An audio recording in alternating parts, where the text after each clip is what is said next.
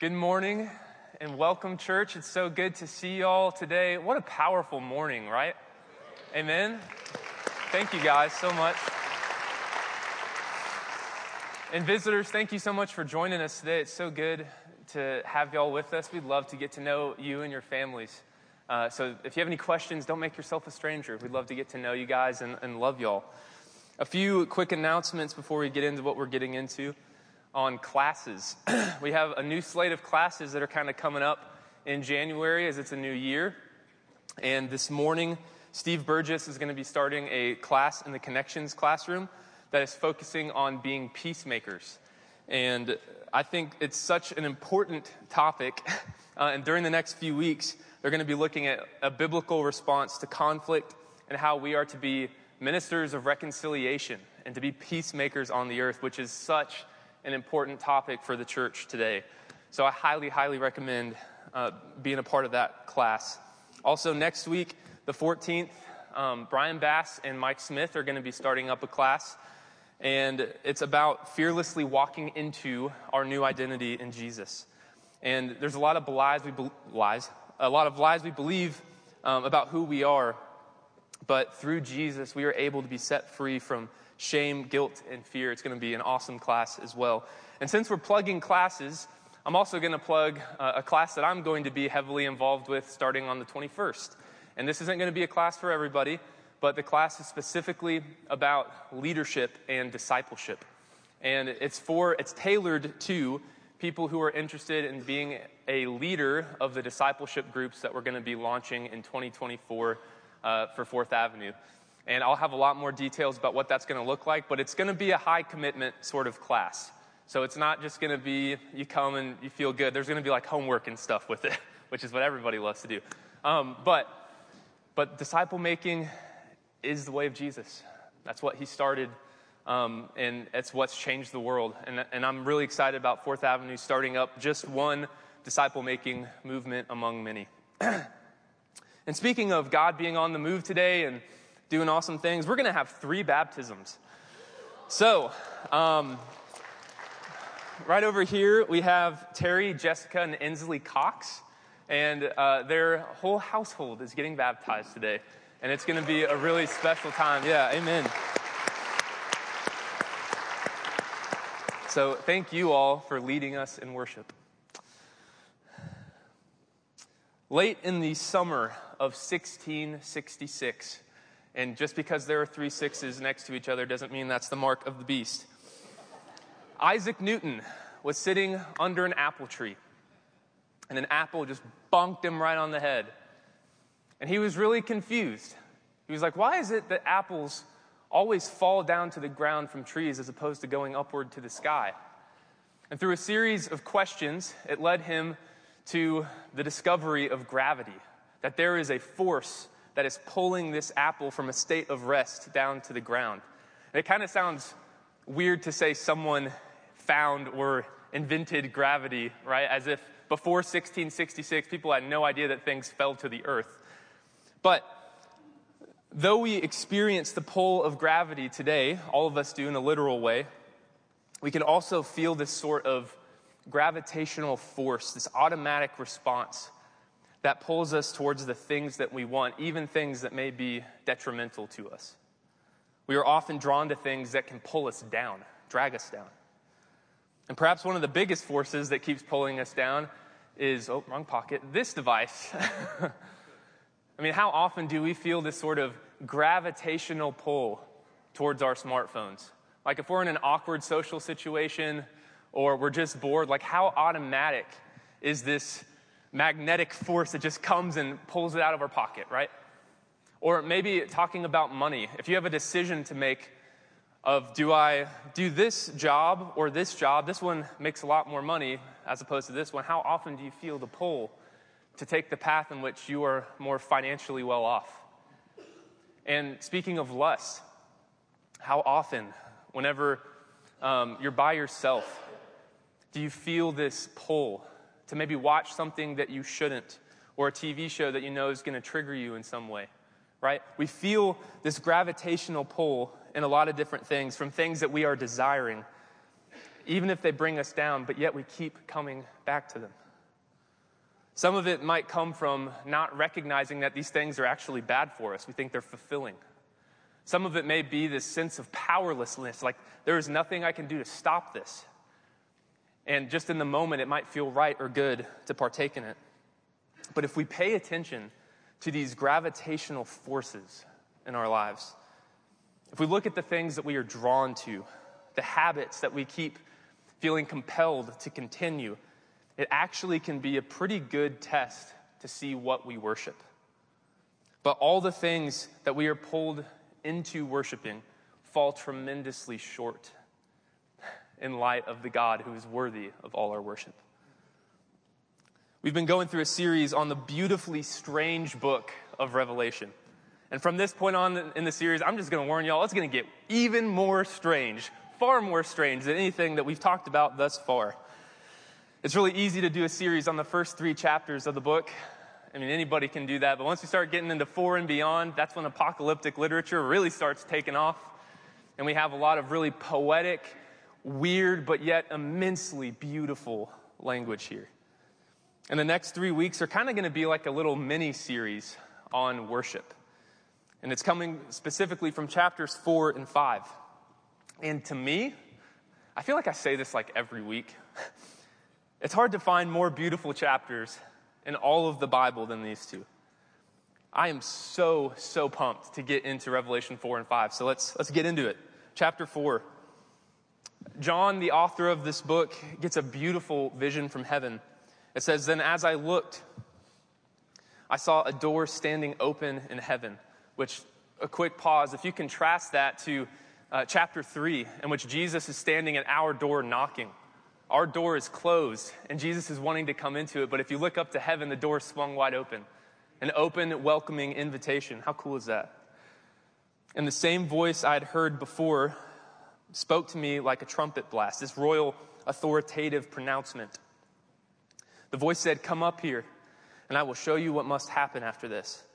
And instantly, I was in the Spirit, which is an interesting little phrase.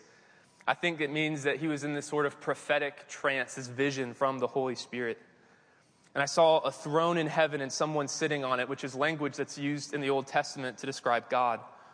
The one sitting on the throne was as brilliant as gemstones, like jasper and carnelian. And the glow of an emerald circled his throne like a rainbow. This is kind of similar to the vision we see of God's throne in Ezekiel chapter 1, in which the throne is made up of these really precious metals and gemstones. And also we see later in this book, New Jerusalem, the pillars are made up with a lot of the same material. All of this imagery is just simply trying to come up with human words to describe the indescribable majesty of God. And then in verse 4, it says, 24 thrones surrounded him, and 24 elders sat on them. And they were all clothed in white and had gold crowns on their heads, which we're going to come back to this verse more next week. But a big question a lot of people have is, who are these elders? Who's that talking about? Are they the heroes of the faith? Are they Christian martyrs? Are they angelic members of heaven? Not sure.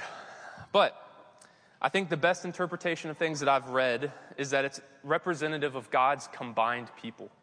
In the Old Testament, the 12 tribes of Israel. The New Testament, the 12 apostles. Together, the fullness of God's people. And the number 24 also, even in ancient time, represented fullness because of the hours in the day. So that's also very fitting for what we're about to read about all of heaven continually worshiping God night and day, day and night. From the throne came flashes of lightning and the rumble of thunder, which is straight from Exodus and Mount Sinai, and God's glory being revealed there. And in front of the throne were 7 torches with burning flames. This is the sevenfold Spirit of God. So these torches are representing the sevenfold Spirit of God, which what is that? A lot of people think that it's referring to angels, but personally, again, the number 7 in Judaism is representative of fullness, completeness. And of the Spirit, I believe it's saying the fullness of the Holy Spirit is present here at the throne of God. And in front of the throne was a shiny sea of glass, sparkling like crystal, which could be a nod to the temple and the water basin that was used for cleansing and purification rituals. And in the center and around the throne were 4 living beings. This is when things get really weird. Each covered with eyes, front and back. The first of these living beings was like a lion. The second was like an ox. The third had a human face. And the fourth was like an eagle in flight. Each of these living beings had 6 wings, and their wings were covered all over with eyes, inside and out. Day after day and night after night, they keep on saying, "Holy, holy, holy is the Lord God the Almighty, the one who always was, who is, and who is still to come." This is a really fascinating little chunk here, right? Honestly, kind of nightmare fuel, right? If you really think about the image that's being portrayed here. You have beings that are covered with eyes all over their bodies and wings. Like, what? That's weird. But I think that's representative of their knowledge, their wisdom. And each of these animals, or the human face that's mentioned here, is all representing something as well. The lion is representing the authority or the most powerful being among wild animals. The ox, it's the same thing except for domestic animals. The eagle is the authority, the ruler of the sky, and the human is the authority over all the creatures.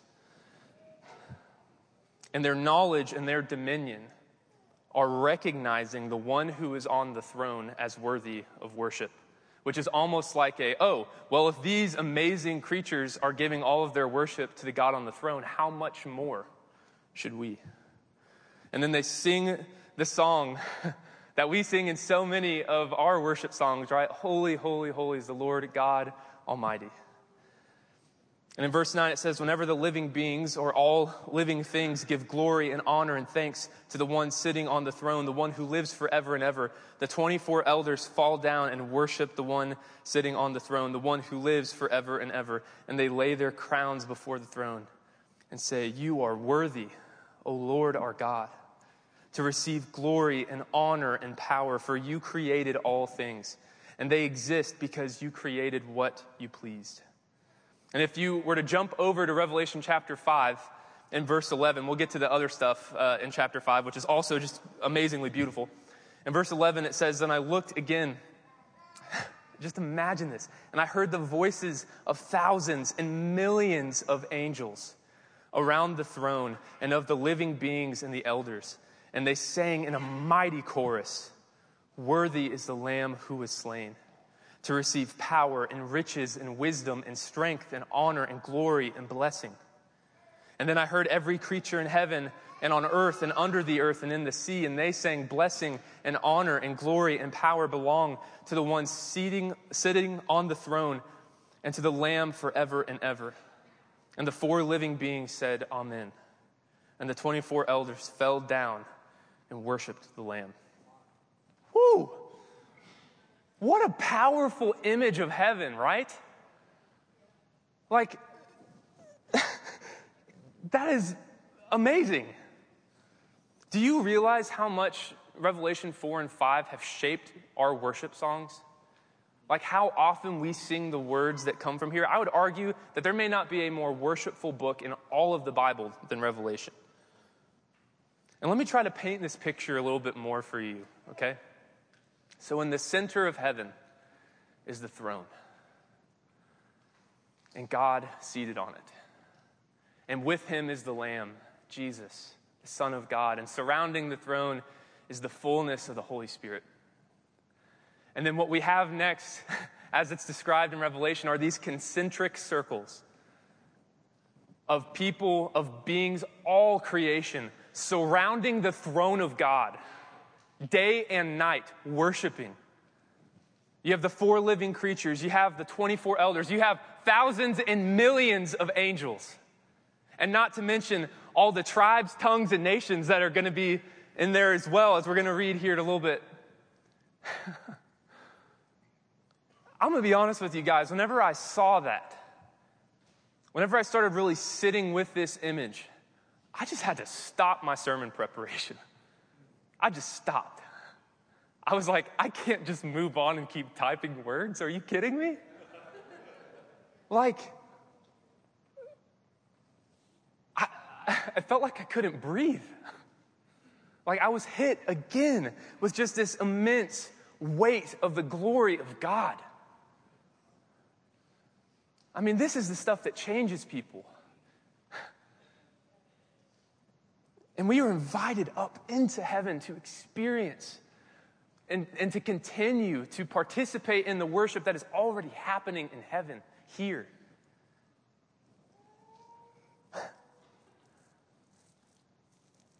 Throughout our lives, Sunday mornings and every other day of the week, we are invited to worship God here as in heaven. We get to participate in the worship that has been going on from the dawn of time, to be elevated up to God and his throne, joining in the chorus of creation. I think about the Christian contemporary song, I Can Only Imagine. It's like my dad's favorite song. But I love this prompting, these questions. Surrounded by your glory, what will my heart feel? Will I dance for you, Jesus, or in awe of you be still? Will I stand in your presence? To my knees will I fall? Will I sing hallelujah? Will I be able to speak at all? Just envision yourself in that scene. You are witnessing this spectacle of something unlike anything you've ever experienced in your life. What is your response going to be? I can tell you time and time again in Scripture, we see pretty similar responses whenever people are experiencing the fullness of the glory of God. Think about Moses in the burning bush. He has to hide his face and take off his sandals. Whenever he experiences God on Mount Sinai, he has to fall on his face because the glory of God is so powerful. When you see Peter, James, and John in the New Testament, as they are looking at the transfigured Christ, and they hear the voice of God, they can't help but fall on their faces. And you see with heaven, everybody casting their crowns and bowing down, right? They are experiencing the gravity of God. The gravity of not even being able to stand before him. The gravity of being pulled more and more into his glorious presence, as we see with those circles, right? And I pray that this morning we experience that, church. And I just want to encourage you that if you have felt in your life any level of holding back in worship, maybe that you're not supposed to be expressive in any kind of way or show much emotion at all, and that could come from a really reverent posture, right? But I want you to feel the invitation of Scripture to respond to God's glory accordingly. I used to be so quick to judge people if they showed any level of expression. Like if they raised their hands or clapped their hands, it's like, oh, they're performative and making it about them. Right? But as humans, we are mind, body, and soul. And if something is stirring in our souls, our bodies want and need to respond, right? At football games or concerts, right? How quick are we to feel the energy to jeer the refs whenever they make a mistake and jump up and scream when we score a touchdown, but yet we feel squelched here? Whenever this is really the God that should get all the celebration and praise more than anything else, right? And I can tell you this. Whenever I stand before God in his glory, I can guarantee you I'm not going to have my hands in my pockets and be like, nah. This is okay. You know? I know I've seen better. You know, maybe if you had some fog machines or something, it could be a little bit better. Right? Like, are you kidding me? This is the God of the universe, right? I don't know what I'm going to do, but I have a feeling I'm going to fall on my face and weep because I am not worthy to stand in his presence, but he makes me worthy.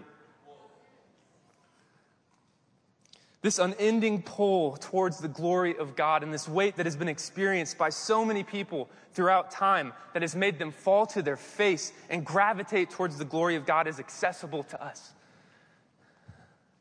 And just like in our solar system, which I thought about this week, and again, this is like mind-blowing stuff. At the center of our solar system is the sun. And all the planets perfectly orbit it. Perfectly.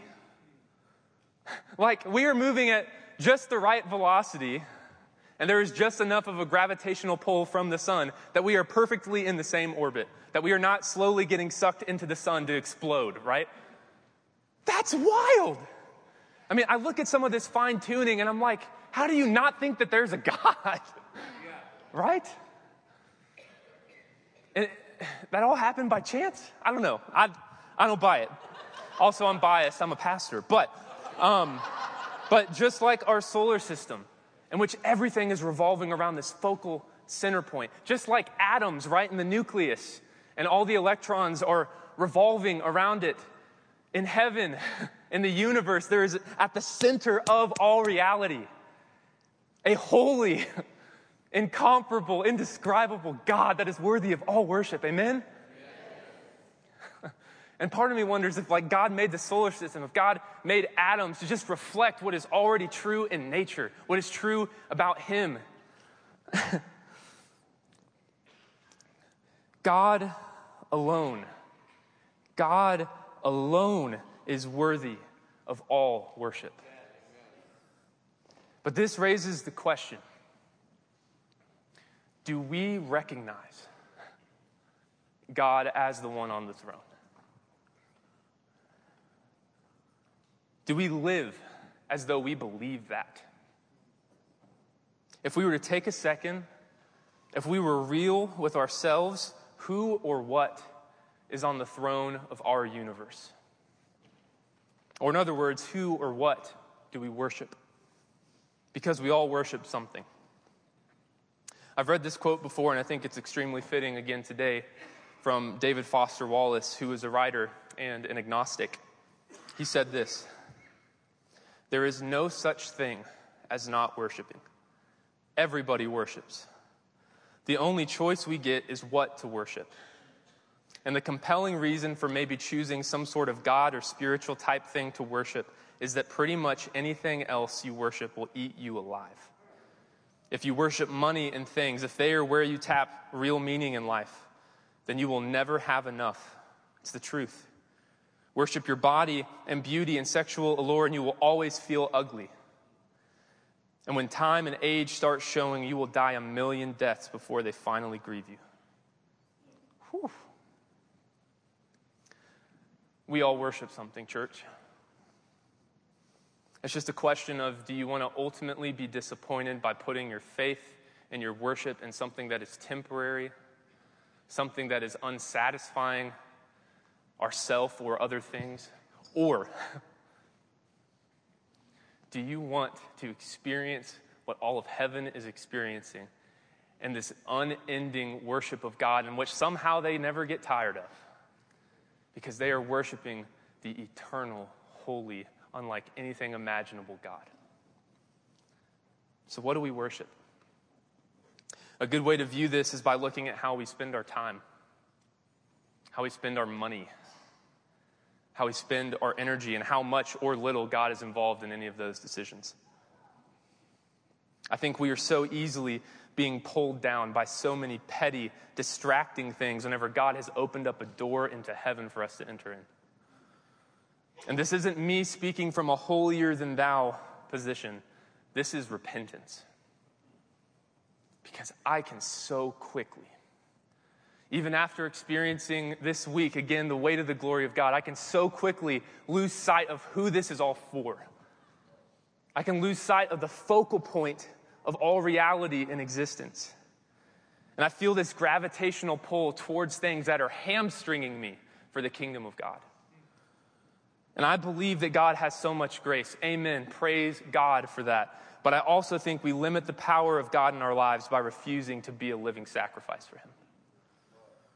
Which is what Romans 12 says is true and proper worship. A life that is completely dedicated to God.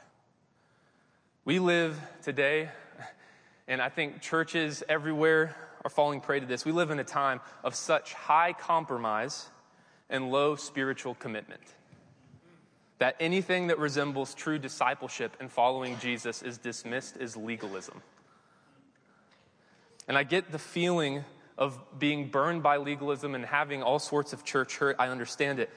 But God is offering us, church, so much more than what we are settling for. I think of the words of 2 Timothy 4, "For a time is coming when people will no longer listen to sound and wholesome teaching. They will follow their own desires and will look for teachers who tell them whatever their itching ears want to hear. They will reject the truth and chase after myths."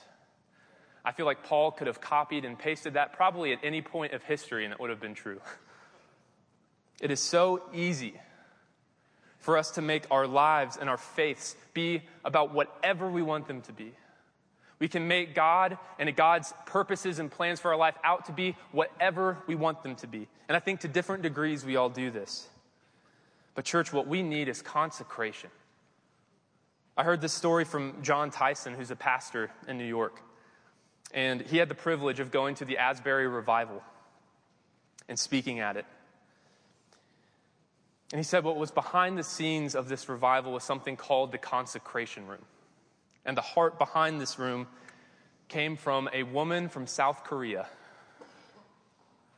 And she started noticing while she was living in South Korea, a bunch of college students who felt this call, this strong desire in their lives and in their hearts to go into North Korea and preach the gospel. And if you don't know, North Korea is one of the most dangerous, deadly places that you could possibly be as a Christian today. Even knowing, these college students, even knowing that they could go into North Korea and not come back, they went anyway. Which, how bold and powerful is a faith like that, right? But behind what's happening in the Asbury revival is a similar concept with the consecration room. John Tyson said that whenever he was there, the consecration room was there for people to freshly crucify anything that might get in the way of stopping this movement of God. So there would be a person in this room that would ask a series of questions to the person that was about to go on stage, either to lead worship or to speak.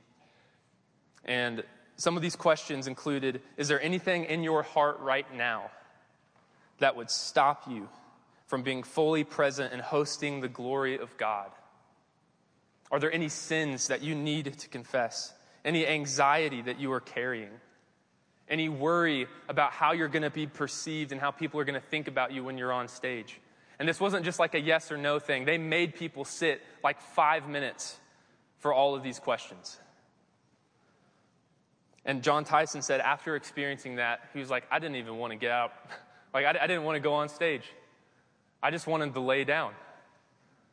Because he was experiencing the weight and the power and the glory of God in such a profound way that he was like, I don't want to stand before him right now.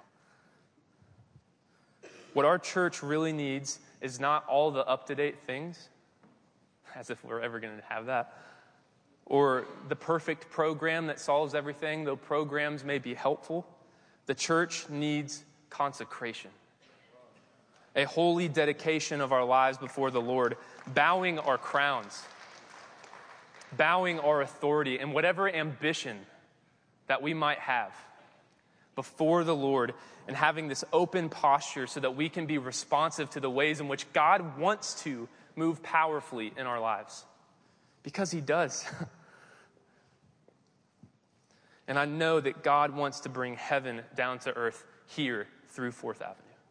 And I believe that we can be that church. Lord, I pray that you help us to be a church that is entirely devoted to you. That we knock off all this cultural Christianity that is just so surface level and shallow, and we say we want more of you, Jesus. Lord, help us to live lives in which we believe in our bones that you are worthy of everything. You are worthy of all of the decisions that we make. You are worthy of how we spend our time, Sunday through Saturday. You are worthy of how we spend money. You are worthy of every single aspect, every fiber of my existence and my being. Lord, help us to be that church. Give us a heart to rededicate our lives to you. To stop being okay with living a powerless life. To stop being okay with spiritual apathy and coasting. But through us, Lord, we pray that your power move mightily and help Fourth Avenue to become a church, a kingdom outpost, a funnel from heaven to earth, that many people may come to know you and many people find freedom and healing from any of the captivity of the kingdom of darkness. Lord, we pray this in your holy name, and we know you will make it happen. Amen.